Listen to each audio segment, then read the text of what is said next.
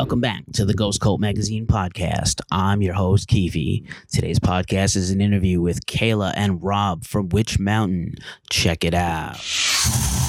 All right, what's up, everybody? It's Keith from Ghost Cult Magazine. We're here with Kayla and Rob from Witch Mountain. How are you guys doing? Welcome to Brooklyn. Thank you. Doing great. Good to see you once again. Halfway through the current tour, which is awesome, on the relatively brand new Witch Mountain self-titled record, which is phenomenal. Came out in May on Spart Records. How's the new material going over live on this tour so far? People seem to be really liking it, really into it. Yeah. Awesome. Obviously, like a long break between records and some changes in the band, and only the single, which was also awesome. But really love the album. We found it to be very favorable. We're very considered tough graders over at Ghost Cult, so love the record, and just kind of goes beautifully. Like, look, bands have lineup changes, people come in and out, but even for a band with a long history, the music just it's like, just continuing on with the the repertoire. It's awesome. Like a great flow of stuff. So looking forward to hearing the new material tonight. Any particular new stuff that's like a challenge to play, or it's just all kind of at this point flowing? You guys are ready? Well, it seems like we've spent a lot of time recording and practicing the material. So at this point, I wouldn't say it's a challenge. I think it's more of a challenge to make sure that we just stay on top of the material every night, and that Kayla, she really has a lot of pretty extreme vocals on all the material, so she has to watch her voice to make sure she doesn't throw it out, and take it easy at times, and sometimes we have to change the order a little bit, maybe take a song out here that's a little easier to play, but other than that, it's been going well. It just gets better every night. Awesome. And so thank you for sparing some of your voice for this interview. And is there any other, singer tips or tricks that you do to just keep yourself well-oiled for this machine? Yeah, I have to warm up every night. And that's the most important thing. I actually warm up before sound check, because if you're going to sing at all, you have to warm up beforehand. So I always warm up. I do breathing exercises. I don't drink. I don't smoke. I don't even drink coffee because that'll dry out your throat. And you gotta get lots of sleep too.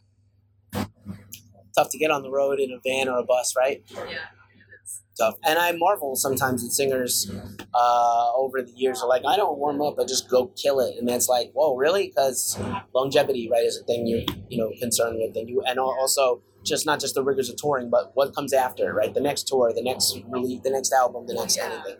That's the thing. Like, it's a longevity thing. It's like, okay, see how long you can maintain that. Like, I know right after this tour, I have to work full-length album with my other band, so I'm just like really worried about my voice. I want to keep it, Sure, of course. That's awesome, and clearly no worries shifting between the different bands and genres for you, right? That's easy peasy. I know you came from the other outfit, and it's awesome that you're still able to do both, so that's pretty cool. And again, the history of the band. This is a band I followed for a long time, 20 years for you and Nate, and seen a lot of stuff. I definitely feel like this is in the top maybe 2 albums, so I'm really stoked on this release. Did you think you would be here 20 years, like 98 to 2018? It's a long time for my life. I'm getting up there. You're a little younger, but you and I are about the same age. So it's like, man. So I remember like when I first discovered you guys, probably in a magazine, like probably Terrorizer or something, Metal Hammer, King Diamond on the cover. Maybe, yeah. I was a subscriber, so. Yep. Yeah, we started in '97. We just turned 21 this month. Right. I personally knew in one form or another I was going to continue to play music. And, I've been in 4 different touring bands now. And with Witch Mountain, we've had our ups and downs, and we've had some little breaks here and there and temporary hiatuses. I really didn't think we were going to be doing it this long, but at the same time, I felt like longevity is like the true key to success. And we've always had this attitude that, after we got into, like, we didn't know what was going to happen when she quit, and when Kayla came along, it was like there's some kind of sign from somewhere that's telling us they really want us to keep going. And me and Nate, Nate and myself would joke over the years that, they can't ignore us forever.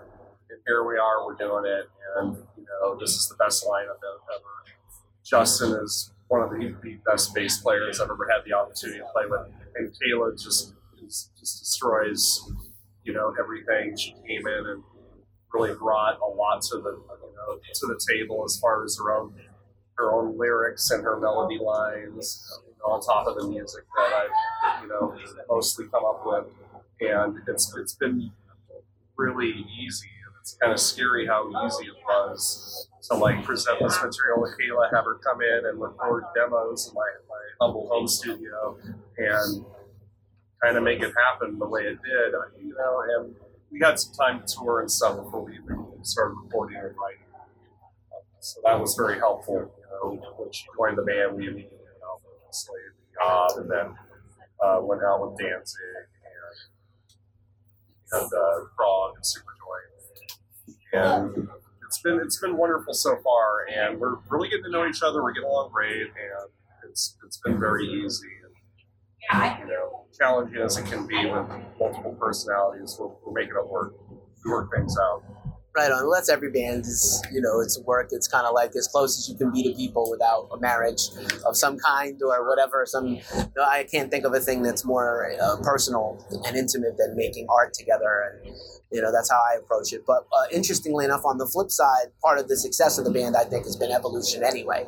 So to me, I think this happens to be like a phenomenal, in general, like the doom and stoner rock, whatever you want to call Witch Mountain genres, are huge right now. They're getting a lot of popularity, but also there's a lot of fertility. There's a lot of incredible releases, a lot of great upper echelon musicians and artists around. And I find that this record, what's hitting me is like, there's like a weird blues thing. Now, look, the blues is the base of all our music, but like there's a weird, just like a very primal, early Southern blues thing in this that's just getting me, man. Like, I don't know if it's just a hard year or what, but I'm just like, oh man, this song, who's cutting onions? So, no, you nailed it. I feel it like very deeply, very like almost like it's what Witch Mountain does, but it's also like this blues thing that's just like ridiculous in a good way.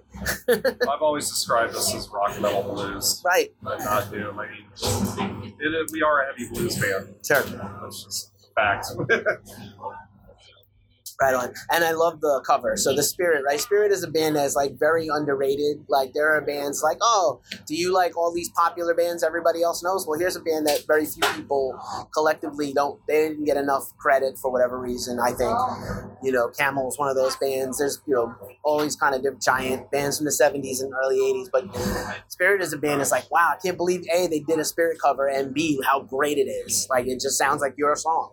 It almost sounds like you wrote the song. It's like strange because a lot of people just do kind of a straight up cover, right? And they don't put their own stamp on it. You particularly put your thumbprint on an amazing track, I think. Like, it's not a copy, it's you, which I love. There's a lot of people just like, oh, check this cover out we did, just like the original. It's like, I never enjoy that. I don't know about you guys. It's important to own a song, like Jimi Hendrix owns Watchtower, or Whitney Houston owns I Will Always Love You. Which people hear these songs and they don't know that, Judas Priest didn't write Diamonds and Rust. And that's good. And a lot of these reviewers didn't have a lot to go on. They just got the tracks. So we're getting reviews of this album. They had no idea that they thought it was our song, all our songs. Well, that's a credit, just a credit. And again, like I said, that band in particular to me is like beloved but overlooked. So Yes. Badass. And then just to segue, I know a lot of the lyrics are very personal for you on the album. Was it hard writing some of that personal stuff? Not just your first album with the band, and really on a very big stage. Not your other band's awesome too, but I in particular remember reading that some of this stuff's very close to home for you. So is it hard, like being vulnerable like that and sharing this stuff with everybody, or just like, I'm gonna go do this? It's not difficult for me. It is a very personal thing. It is when I write those lyrics, when I write about my life experience, I'm coming from a place of just needing to express it, needing to get it out. And I kind of use our art as a way to, as a kind of a therapy almost. So, you know, getting to sing those same words every night does something. There's some kind of magic in that. And it just allows me to release the built up emotions that I go on the week. Like getting up on that stage and singing about these horrible things that happen, singing about the traumatic childhood. You would think it would do the opposite. It would just draw attention to those events. But tonight, a song can shift from being about something negative to taking on meaning. So I'm not saying that those songs are always going to be about the same things that I originally wrote about either. As life goes on, I'm sure that it will take on new meaning as well. Right on. And then, of course, your fans interpret it and make it either meaningful to them or just, oh, I relate, or, oh, that happened to me also, and it means something to them, separate from, what a separate experience, right? Which is the beauty of all music, right? What does it mean to you? What does it mean to me? What does it mean to all of us, right? So different meanings and stuff. That's great. I appreciate you sharing that. So you said you're heading into the studio next. What's next that you can talk about that's booked for Witch Mountain beyond this tour? Do you guys have other stuff lining up or not yet? Well, we're definitely going to promote this record overseas. And you never know what falls in your lap. I've also got another band as well, and our album comes out real soon, so I'll be promoting that as well. Skull comes out. Yeah. The new album comes out September 7th. Word. So there's going to be some times where it's going to be a little probably complicated for all three bands to coordinate, but we will make it work because me and Taylor are this is what we want to do, and we both stay really active musically, and so there's going to have to be some sacrifices and careful planning, especially on our part, because both, all three bands are going to want to promote the record around the same time, I'm guessing, especially the Skull and Witch Mountain both coming out this year. I'm guessing the Dress the Dead's coming out next year. Does that sound right? And there's going to be some crossovers. There might be some touring where one band has to meet in the middle around some festivals. I have to go out. So it might be a long tour for me, and it might be long tours for you. Awesome. Well, I hope it works out. I'm looking forward to more. Yes. I'm greedy, so I want more. And I would love to see you guys, as always, like with the Danzig tour, I would love to see you guys get picked up by a big national tour and get out in front of as many people as humanly possible for a band I've been rooting for, of course, for a long time. So to me personally, I'm very selfish. With my journo hat on, it'd be good for music for more people to hear from you guys. And like I said, it seems like a time right now where there's a lot of crossover and there's a lot of very fertile time. Paul Bear is here tomorrow. I just saw Sleep Friday. Just saw Yob last month. So we're just very lucky that these kind of concurrent genres are hitting the Northeast and everywhere else. So it's killer. I always try to end on a wild card question, but I'll throw this one at you. When you're not working, the segment is usually what's the worst job you ever had? But what job do you do when you're not doing music? What do you do for work? Is it terrible? Do you does it pay the bills? Does it not pay the bills? You know how hard it is to make it in music, right? Yeah.